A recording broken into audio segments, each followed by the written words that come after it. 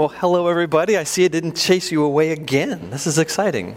All right, I've been waiting all weekend for this. This is my favorite talk. This is a problem because this is my expertise and I've spent my life studying these issues. And you thought the dinosaur talk was long? No, I'll keep this within the time, but I'm just gonna have to cut it off at the end when I run out of time.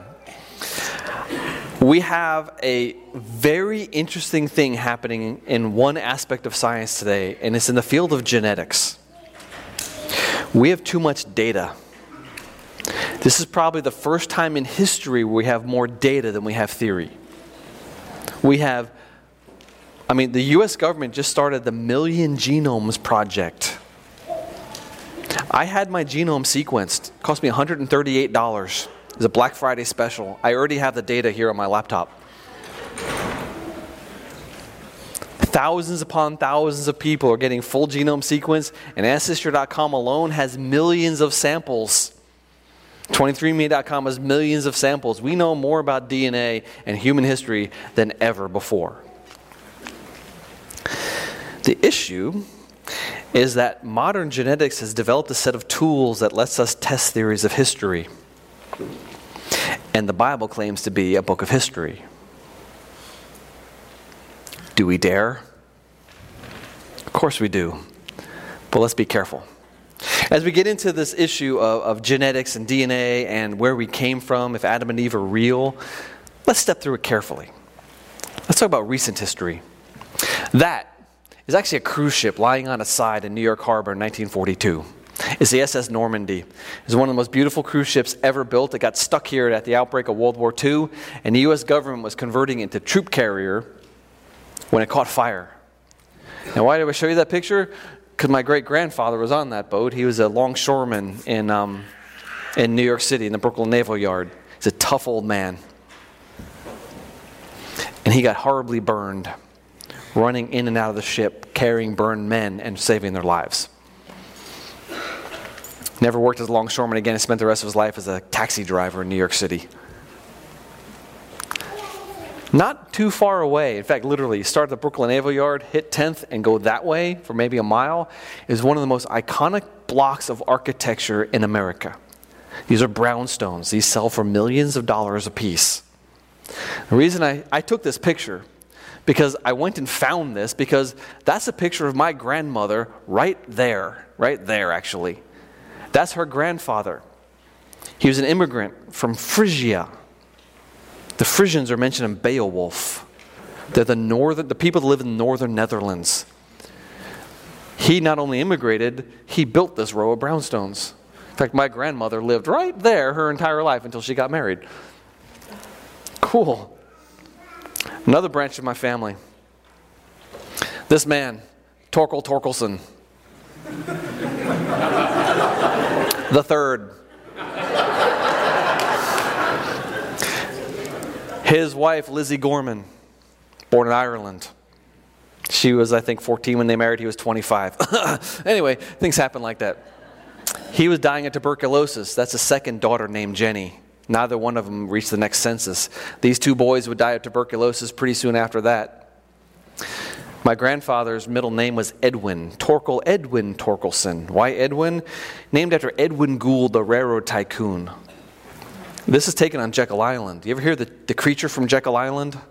It's called the Federal Reserve. My family lived there. They were some of the only full-time residents of the island. Now they're working people, but apparently Edwin Gould took a liking to my great-grandfather, so they named my grandfather after him. I can't go any further than this. I've gotten into the Norwegian archives, and so I got my grandfather's father and father, whatever. But my Irish ancestry is impossible. I have no idea where this lady was born or what her parents' names were. But I want to get into deep human history. How do we go deeper than our photographs can get us? Well, we can apply lots of tools. Now, I'm a nerd, you know that, right? I wear that badge very proudly. Some of my favorite subjects: genealogy, genetics, geography. Give me those things and give me Google Earth, and what am I going to do? I'm going to draw lines on the map where my people were born and connect them to where their kids were born. All those lines are one of my ancestors jumping the pond. Look at me. What area of the world do my ancestors come from? Northern Europe. Is it that obvious? Why is it that we can, and I do this all the time, I'm constantly looking at people and trying to guess where they came from. And I love talking to people when they have a non-American accent, because I'll just quiz them. Where are you from? What language did you grow up speaking? It's just cool and fun conversations, but why is it that we're able to look at someone and tell from a very restricted geographic area where their ancestors came from? Why is that? And how do we explain why people look different on the world if we only came from Noah 4,500 years ago? Those six, Shem, Ham, and Japheth and their three wives, could they be the ancestors of everyone on earth today? Don't we need millions of years and natural selection and mutation to explain the origin of the so-called races? Good questions, right? Now, if you were here this morning, you saw this, but I just want to establish the fact that I am a geneticist, and I do have the right to talk about genetics. Whether I'm right or not is the second question, but my background is in DNA research. I stole genes from these animals and engineered them into these animals. That's called genetic engineering. I am a geneticist. When I finished with my doctoral program, one of the first things I did, I went to the Human Genome page and I hit download. And I've been writing computer programs and analyzing genomic data since about 2004. In fact, most of it's sitting right here. I have 54,000 human mitochondrial sequences in one folder. I have my own genome on here. I've got the 1,000 Genomes Project Y chromosomes. I've got the Y chromosomes, the Simon's Genome Diversity Project. I have massive, in fact, I ran out of space on my laptop, so I have a terabyte hard drive. I store all my genetics data. Don't you? But I'm trying to get at very important questions of human history. In the meantime, I have a lot of antagonists. And sadly, not all the antagonists are atheists. This is Dr. Francis Collins. He was the director of the Human Genome Project. That man directed the spending of $3 billion. He's right now the director of the National Institutes of Health. He was appointed by Obama and approved by Trump. He claims to be an evangelical Christian. I would never doubt that. Not my place to question someone else's spirituality or faith or their position in the kingdom of God. However, you know that adage, with friends like that, who needs? He was one of the founding members of a group called BioLogos. Now, they've taken it off their website, but in the beginning, their first website, they stated their claims. One of the first things to do is to criticize and contradict young earth creationism. Hey, thanks a lot, buddy. Not National Geographic. Christianity Today wrote an article a while back. It's called The Search for the Historical Adam. And they said this: Collins' 2006 bestseller, The Language of God, A Scientist Presents Evidence for Belief. You're about to hear a scientist give you evidence for why he believes the Bible. What do you think you're going to hear? Well, let's see what he says. They say, he reported scientific indications that anatomically modern humans emerged from primate ancestors perhaps 100,000 years ago, long before the Genesis time frame. It originated with a population number something like 10,000, not 2 individuals. What are those numbers? What is that 100,000? What is that 10,000? What are those? Where is he getting these numbers from? That's the standard evolutionary out of Africa scenario, where humans emerged from primate ancestors, became Homo sapiens 100 to 200,000 years ago in a very small population. So I'm confused. Why is this evidence of faith? This is straight up evolutionary theory that has no room for an Adam and Eve. Other well-known Christians, this is on the right here, this is William Lane Craig, famous Christian apologist. His headquarters are in Atlanta near CMI's offices, not too far away anyway. He's a really good guy. He's done a lot of really good work on some very important subjects. But when he turns to Adam and Eve and creation and the age of the earth, he does not, from my opinion, he does not apply the same rigorous standards of scholarship. And he's launched a couple years ago what he called the Adam and Eve Project. And did he ever consult someone who actually believes in the young earth? I don't think so. And the stuff he's writing is really frustrating. But he was in a debate way back in 96 with a man named Frank Zinler. I don't know if he's still alive, but he, at least at the time, ran a big atheist organization here in the States. And so they're having this debate. And Zinler, in the middle of this debate, knowing that Bill Craig believes in millions of years in evolution, he said this. He said, if there never was an Adam and Eve, there never was an original sin. If there never was an original sin, there's no need of salvation. If there's no need of salvation, there's no need of a Savior. And I submit that puts Jesus, historical or otherwise, into the ranks of the unemployed. I think evolution is absolutely the death knell of Christianity. I could have used any number of quotes from the past 150 years, going all the way back to Charles Darwin's friends, who essentially said the same thing. Darwin and his friends understood that if you get rid of the first Adam, you get rid of the last Adam. Because you can't explain where sin comes from. You can't explain where death comes from. You can't explain why Jesus hanging on a cross and dying pays for sins. There's a lot of theology in this. Did you know so much theology was involved in this Adam and Eve question? Some really critical questions for us to consider. All right, so let's get into the question. Let me ask you a question. If Adam and Eve really did exist, what do you think they would have looked like? Tell you what, that's not Eve. And that's not Adam. These two absolutely beautiful people. That boy is as handsome as he could be. That woman is gorgeous. They're at the opposite ends of the human color spectrum. Now, she is not as light as she could be because she does have a lot of pheomelanin. That's a reddish pigment. But she has almost no eumelanin. That's a brownish pigment. That boy produces as much eumelanin as a human body can possibly produce. She probably has a mutation, as all of you Europeans probably have a mutation.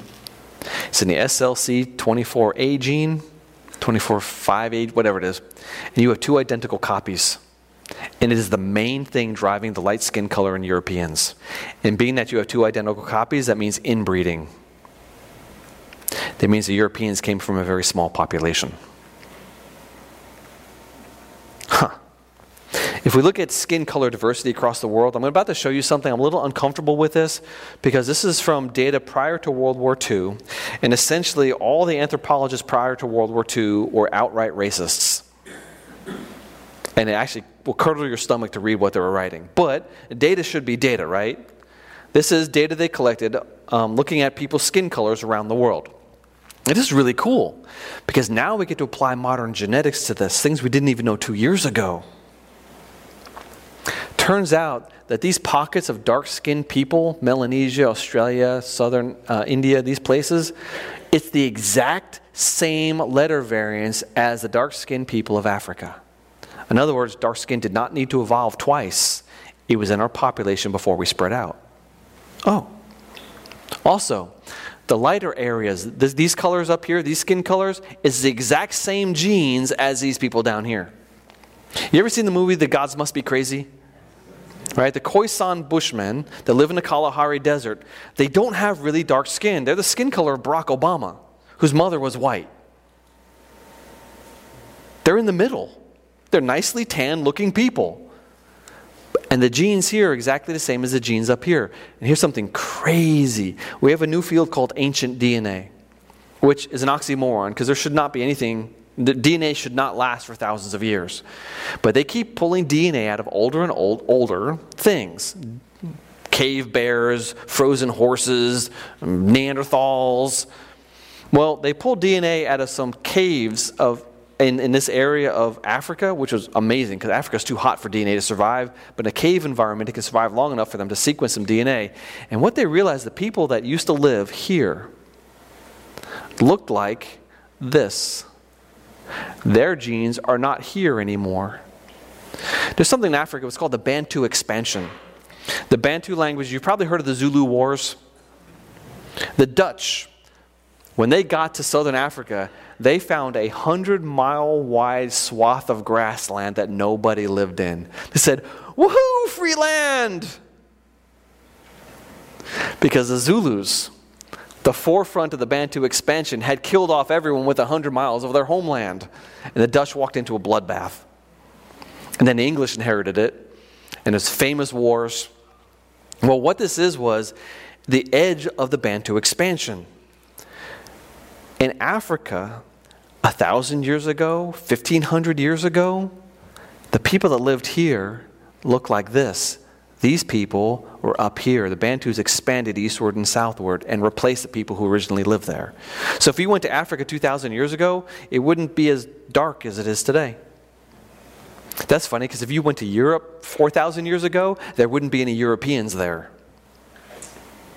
Yeah, Europeans, you did the same thing. We came from here and invaded and killed off almost everyone that lived there. We know that from ancient DNA, because European DNA is not in the oldest bones we found in Europe, nor is it in the middle bones. The Europeans didn't get to Europe until the Bronze Age. That's the period of the judges in the Bible. They were out here. Weird. So I'm kind of guessing that if you had to take all the people in the world and pool them together, Adam and Eve are going to look somewhere in the middle. They'll have brown hair, brown eyes, and brown skin. Okay. Now within them, you could have hidden blue eyes, because it's a recessive trait, blonde hair, but I don't think so. Because blue eyes, in fact, red hair, if you have red hair, you're from Scotland and Ireland. Period. Blonde hair is strongly associated, not all of Scandinavia, but a band across the middle of Norway and Sweden. Blue eyes, you look at a map of blue eyes in the world, it directly parallels the Viking invasions of the Middle Ages. So these traits are quite possibly mutations that happened well after creation, because if something is in Adam, it'll be in the whole population, obviously, right? Adam and Eve.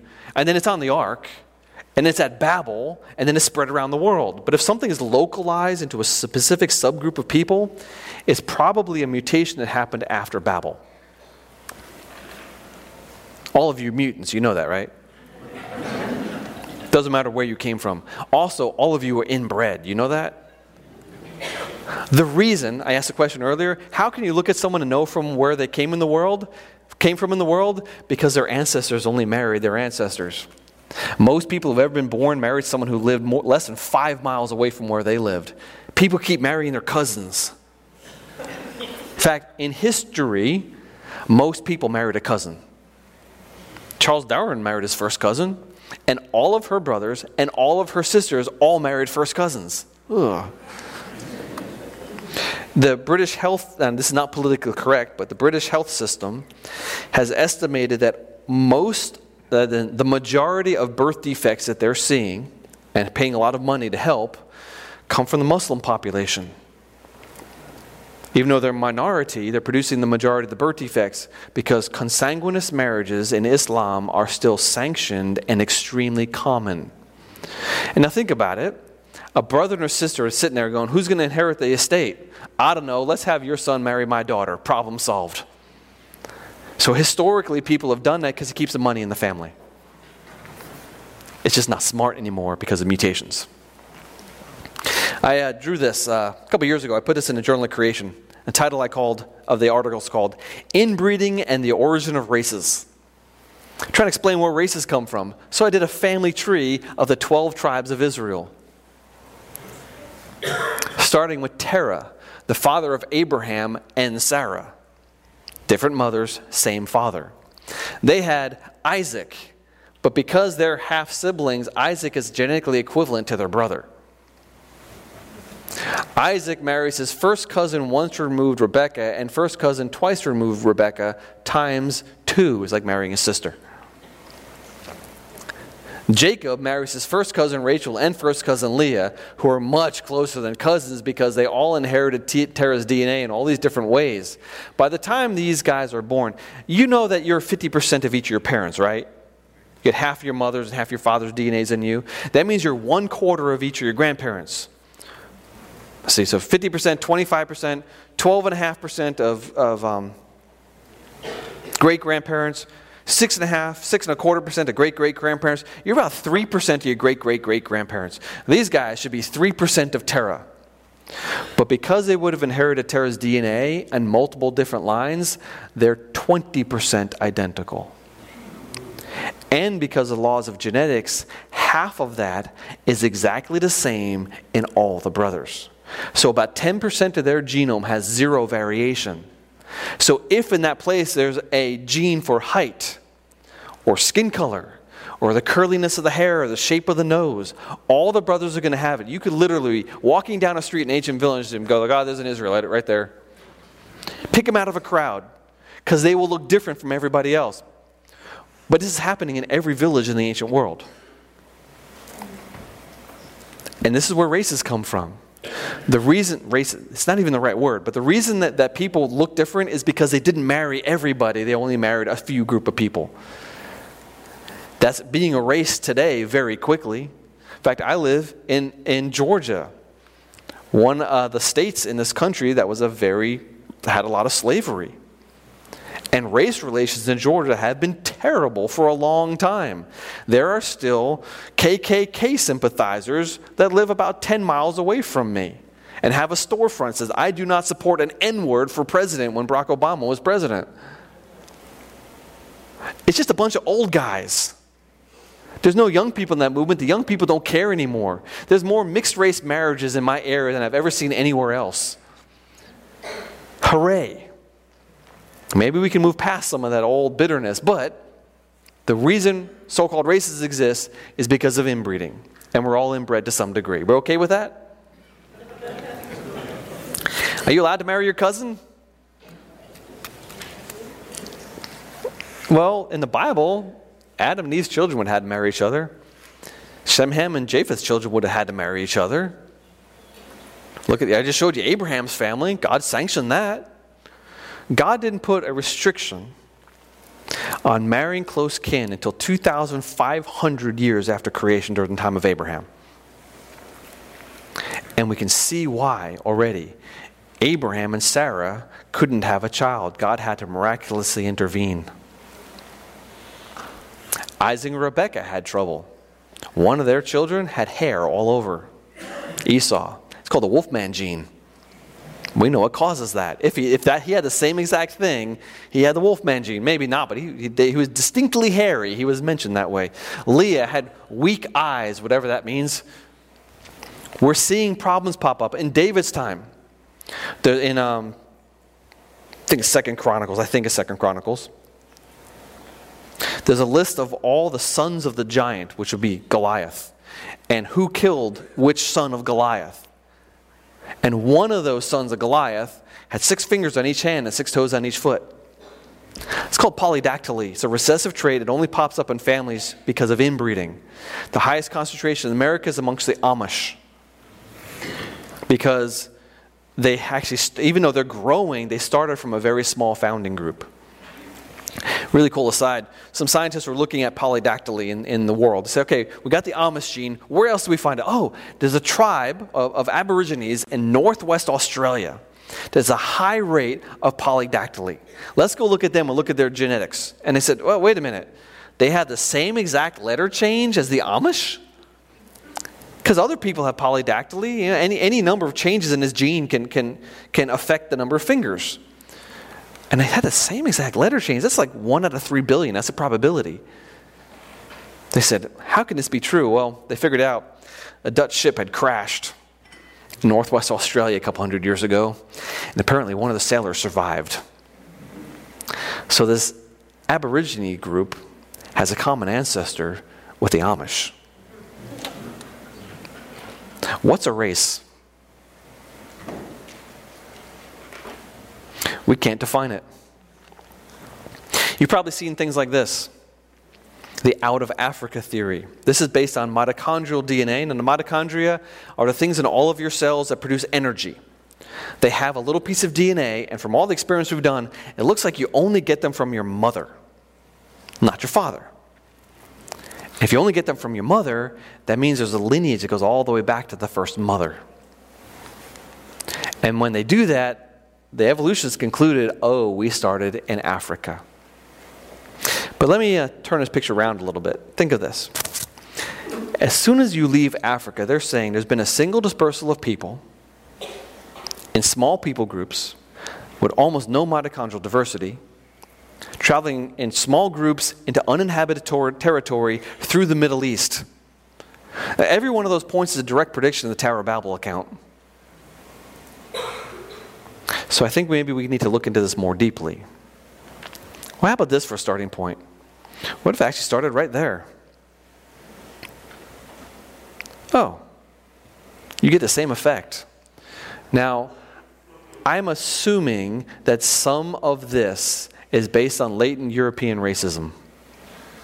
I know Darwin and his disciples and their descendants, their scientific descendants for a long time were incredibly racist. And the Europeans loved the fact that the Africans lived with monkeys because they could demote the Africans to a lower grade of humanity. And it's awful. But this is clear in their writings, and I'm so happy we've said they're wrong. And theologically, I'm glad the theologians came alongside, but also politically and socially, we said, no, this is not right. But another reason for this is that there's more diversity in Africa than the rest of the world combined. Now, is that because the Africans are an older population? Or is it because they have a different set of genetics?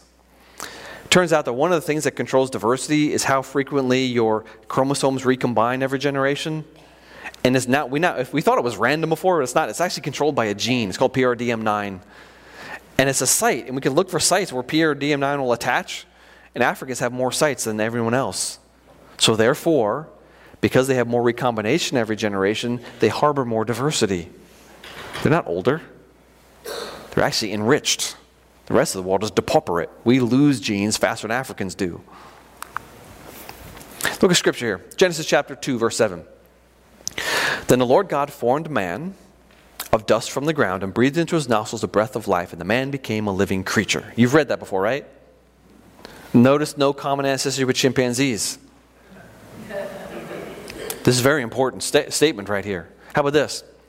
So the Lord God caused a deep sleep to fall upon the man, and while he slept, he took one of his ribs and closed up his place with flesh. And the rib the Lord God had taken from the man, he made into a woman. You've read that before, right? You know how theologically important this is? First of all, Eve is a descendant of Adam. Therefore, when Adam fell, she fell in him. Second of all, Eve wasn't taken out of his foot, nor was she taken out of his head. She was taken out of his side. That's a beautiful picture. She's his equal. They have different roles, just like God the Father and God the Son had different roles, but they're not unequal. There's a complementarianness here to creation that got ruined with sin. But it was there initially. Now, okay, that's a little aside. The reason I brought up these two verses is because there's two very critical pieces of DNA. One is called the Y chromosome, and one I've already talked about is called the mitochondria. Y chromosomes, obviously, girls, you don't have one, so men only get it from their father. But because it doesn't have a matching copy, there's no recombination, we get it intact from our father. Every once in a while, a mutation happens, and that Y chromosome forms a new branch on the family tree. Mitochondria the same way. We only get it from our mothers. Men, you don't pass it on. So my mother's mother's mother's mother was Rinsje Evers van der Vliet, who lived in northern Holland. Okay, well, actually it wasn't Holland. She lived in Frisia. I didn't pass it on to my kids. My kids got their mother's mitochondrial DNA. A lady named Mary O-U-L. I don't know how to pronounce that. Married to a guy named John French. Everyone thought she was Native American, which would mean that my kids' mother's mother was Native American. They should have Native American mitochondria. And my wife does not have Native American mitochondria. So it was a family lore that was not true. But we have these two compartments of DNA that we can directly use to test the Adam and Eve idea. Now I'm going to show you something. This took me a very long time to make. I had to get into a European database that for a long time we only had one human Y chromosome from the Human Genome Project, 2001. Finally, we have thousands. Literally, 2 years ago is when it started. Now we have thousands. I got into this thing called the Simons Genome Diversity Project, where they did a couple of hundred people at a very high quality. The Human Genome Project was low quality data. It's almost not usable. But high quality data, and I downloaded like 600 Y chromosomes, and I made this tree. Do you see? That is a signal of a rapidly growing population. That's a signal of a population that goes back to one ancestor. Now, these are the Khoisan Bushmen and the Pygmies. They don't like to be called Pygmies anymore, but I don't know what their preferred name is. The Pygmies of Central Africa. These are Africans. These are not Africans. But look, these people live like in India, Punjab, and these Africans branch off from non-Africans. These are not Africans. These are not Africans. In fact, Genghis Khan, the Mongolian warlord, belonged to Group C. So if Africans branch off from non-Africans, these people didn't come from Africa. 95% of the African Y chromosomes must have originated in Asia. You ever hear that phrase, we're all Africans? Most of the Africans aren't African. R1b is my group. Q is Native Americans. O, Chinese, Japanese, Koreans. You see this beautiful fan? You know what that's a picture of? That's a picture of a population that's been expanding and expanding and expanding and expanding. Populations that are small make little sticks that suddenly expand. But look at this. This is Europe. 80% of European men. There's Native Americans. This means that the Europeans are very young. But the crazy thing is, there are Y chromosomes that belong to this group south of Lake Chad in Cameroon. That's the dead center of Africa.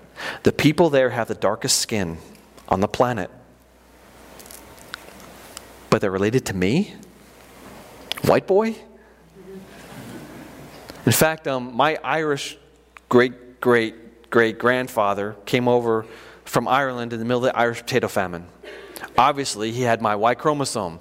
But there are other people in Ireland who belong to other groups.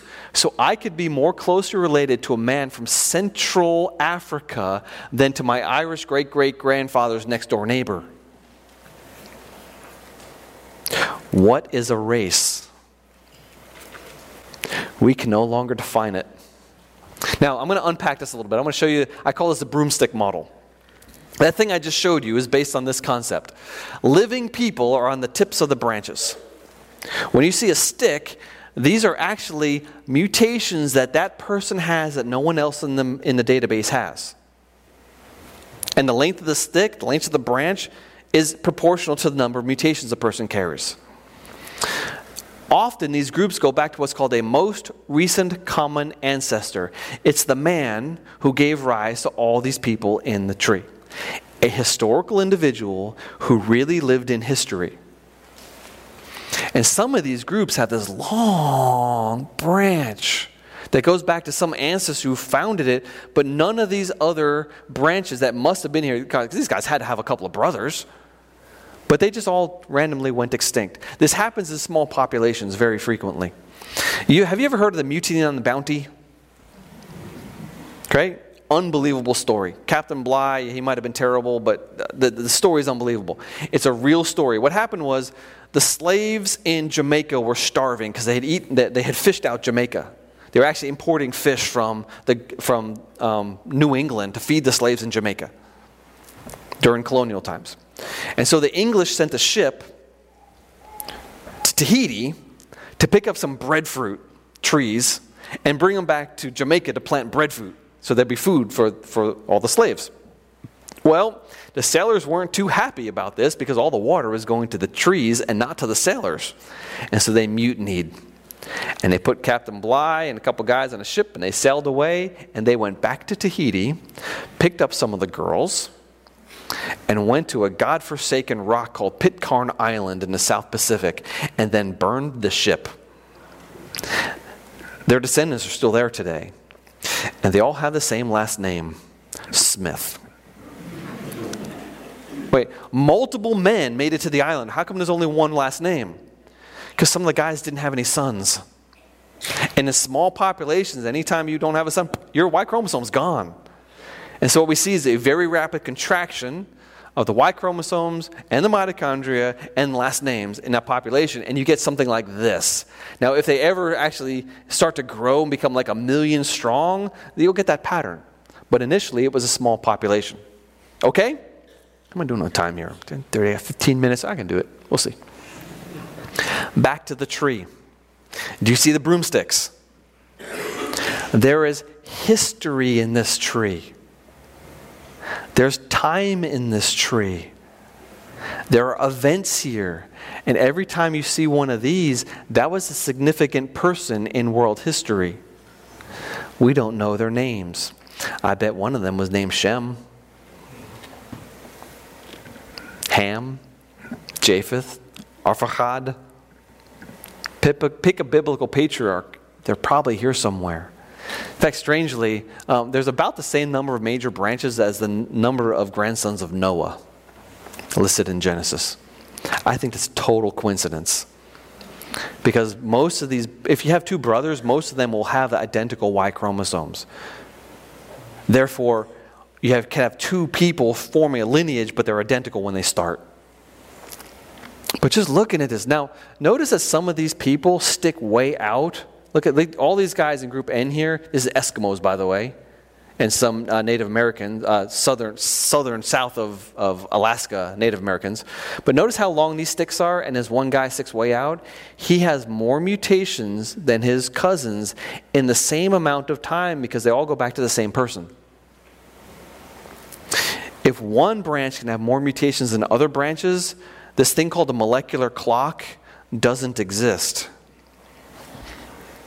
If there's no molecular clock, you can't date these events.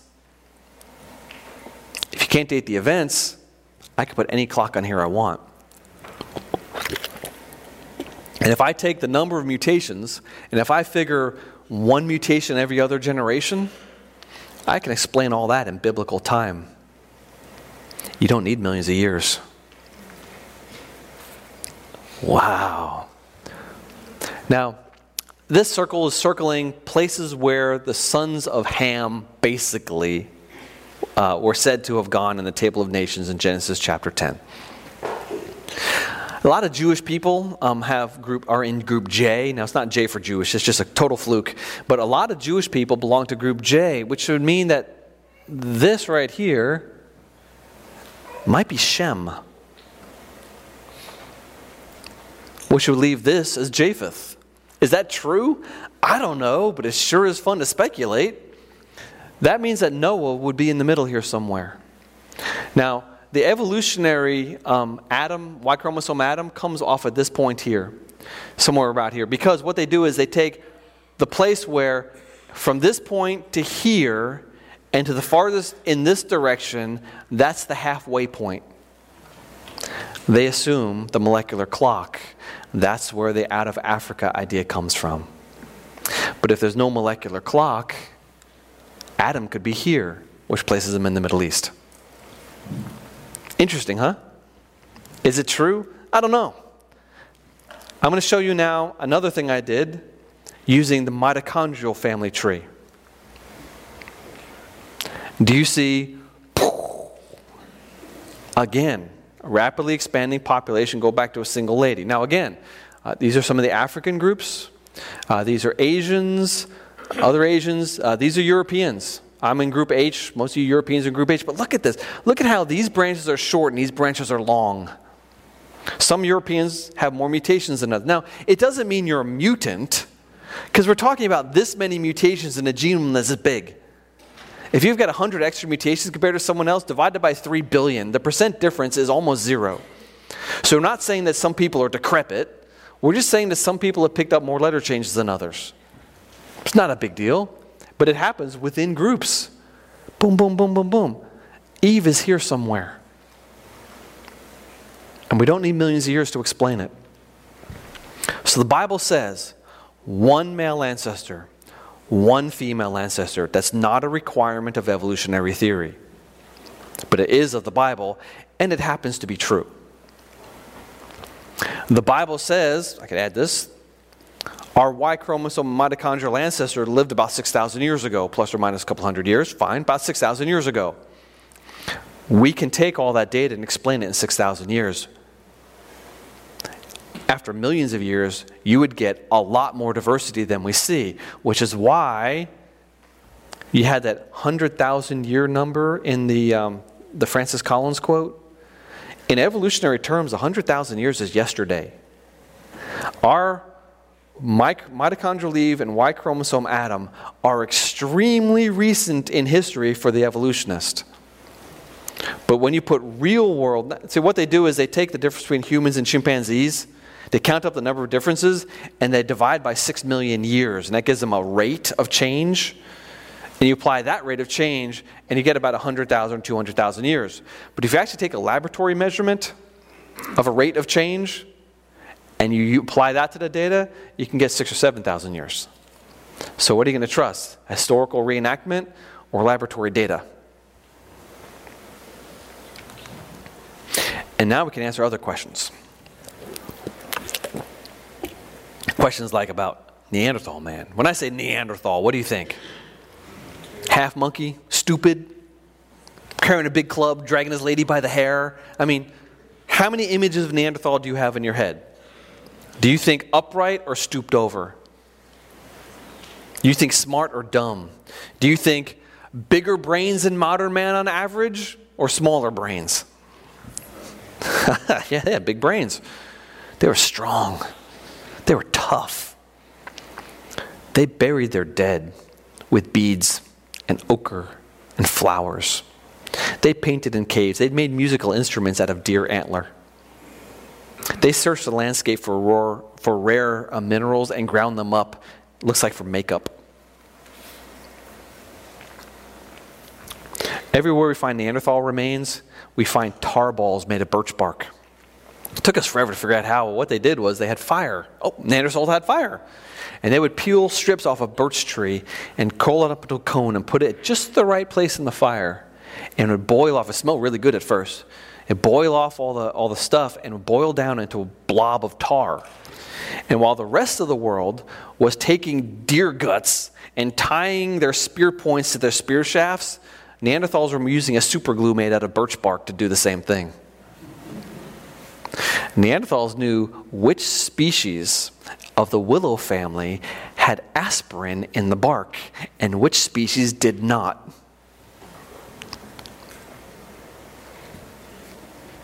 I thought these guys were primitive. No, they're human beings. In fact, modern depictions of Neanderthal look something like this. Why you never see one of those shows where they take a skull and they put clay and hair and eyeballs on it and said, this is what the person really looked like. Right? I love that stuff.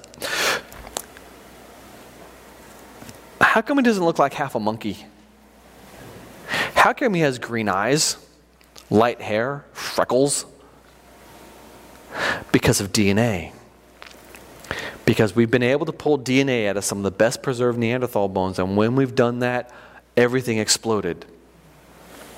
First of all, a lot of Neanderthals had light features. In fact, some people are saying we probably got light skin and things like that, maybe from Neanderthals. Whoa. Europeans, we Europeans. Sorry, I'm not trying to exclude anybody.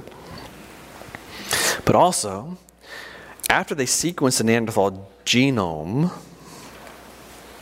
which was a monumental feat in itself, they realized the Neanderthal genome is sitting right in this room. 60% of the Neanderthal genome is carried in people right here. It's found all over the world. They used to say it's not in Africa, but a new paper just came out and said, no, there's Neanderthal DNA in Africa also. All of us have Neanderthal ancestry. Well, remember the biological species concept? If two things can interbreed, they're the same species. They're the same species. So who are these? This is a group of people that made it up into Europe and Asia right after Noah's flood and before the Ice Age. They struggled. They never attained a large population size. We can look at the genetic diversity within them. It's really low. They estimated that there might have been as few as 5,000 Neanderthals at the maximum, spread over 3,000 miles. That means everybody's marrying their sister. They've sequenced several Neanderthal genomes now. I was really skeptical about the first one, but they've got enough of them now that it's a good, robust sequence. We know what genes they were carrying. There's another group of people. They're called Denisovans, named after Denisova Cave in Russia, eastern Russia. It's funny because Neanderthals are named after the Neanderthal Valley, the Neander Valley, which was named after Joachim Neander, the famous hymn writer. And the Denisovans are named after St. Denis, who used to live in this cave. It's kind of funny. Christians taking a mark on anthropology. But the Denisovans, we only know them from a finger bone and a couple of teeth. We don't have a skeleton, but we have a whole genome. And they're almost as different from Neanderthals as Neanderthals are different from us. But then in that same cave, they found a woman's skeleton. She had a Neanderthal father and a Denisovan mother. Now, we know that Denisovans, Neanderthals, and modern humans interbred. Okay, but what do you think the probability is of you actually finding that individual? The probability of any individual being preserved is maybe 1 out of 1 million. And you found, or maybe there really hasn't been that much time. And the skeletons we're finding are about all the Neanderthals that ever lived. But the problem is, an interesting thing is, the Neanderthal part of this girl buried in this cave in eastern Russia is not the same as the Neanderthal buried 3 feet away from her. The Neanderthal part was related to the Neanderthals of Croatia, 1,000 or more miles away. If you were in Croatia and you're going to walk into Russia, the possibility of you finding the Denisova cave in the Altai is like 0. You would never find it unless you already knew where it was. So it looks like the Neanderthals had a trading network amongst them from Spain to eastern Russia. Cool. These are human beings. Welcome them to the family tree. They're also your ancestor. Now, it doesn't think much. You think you're 3% Neanderthal. Some of you might be a little less, some of you a little more. 3% doesn't sound like much until you realize that for every 100 ancestors, 3 of them were Neanderthal. Weird. I'm going to wrap up here. Start with a quote from a famous geneticist named Luis Quintana Murci. He said this. He says, now I use a big word. Phenotypic means the way you look. We all look different. That's our phenotype. The genes that explain the phenotypic differences between populations only represent a tiny part of our genome, confirming once again the concept of race from a genetic standpoint has been abolished. Cool. The geneticists finally caught up with Scripture.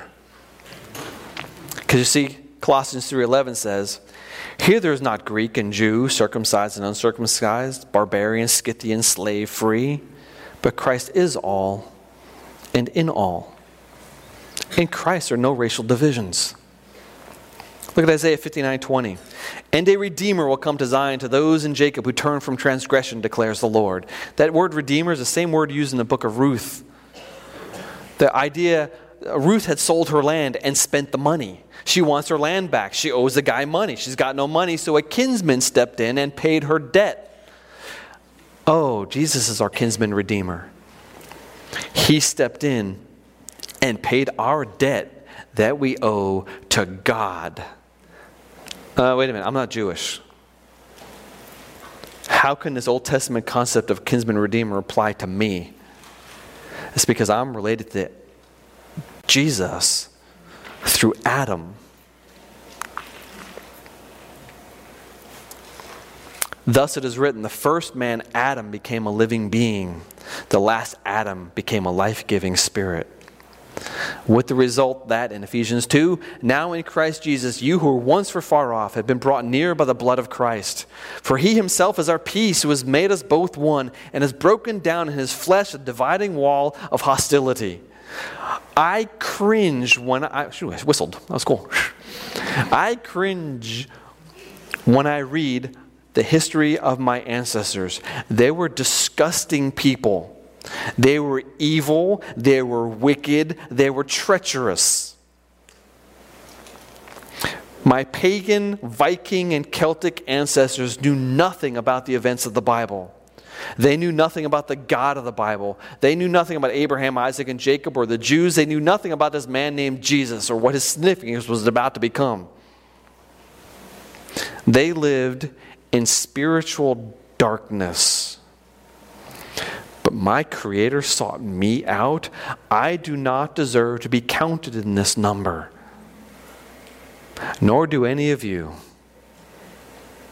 And yet we can be, because our Redeemer is our brother. And He lived the perfect life that we cannot live.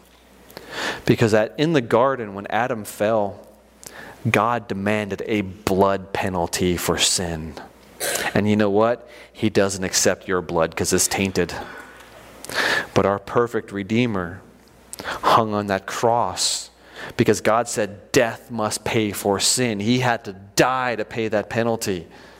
And the only way that penalty could be applied to someone else is with perfection. So when the blood of Christ covers us, we are perfect in God's eyes. He doesn't see our sin. He sees the blood of the perfect, spotless Lamb of God.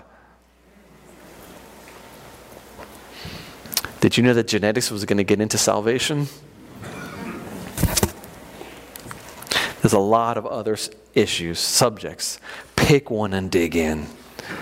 If you missed that opportunity to sign up for Creation Magazine, we have run out. Woohoo! It's called job security for me. Anyway, if you'd like still to get Creation Magazine, we can set you up and we'll send you all the gifts that I promised earlier, which is the magazine. And for a 2-year subscription to the magazine, then there's 2 DVDs. We'll just mail it to you, our cost, no problem. We'd love to do that. I'm not going to give another mag promo here, so I'm going to skip over these things. If you really like this genetics stuff, I've got a couple of DVDs out there. One is called Mitochondrial Eve and the 3 Daughters of Noah. I gave this at one of our super conferences in Australia. I'm trying to show that Adam and Eve, Noah's flood, and the Tower of Babel are in the human genome. And the evolutionists discovered it for us. That was fun. The high-tech cell is called that because my boss said I couldn't use the title genome on the cover because no one would buy it. Anyway, the high-tech cell. I am trying to explain as a geneticist how the human genome works. But no one knows how it works because it's too complicated. It defies all of our expectations. That junk DNA idea, man, that's from the dark ages of genetics, like the 1970s. It's dead. And I compare the human genome to a computer.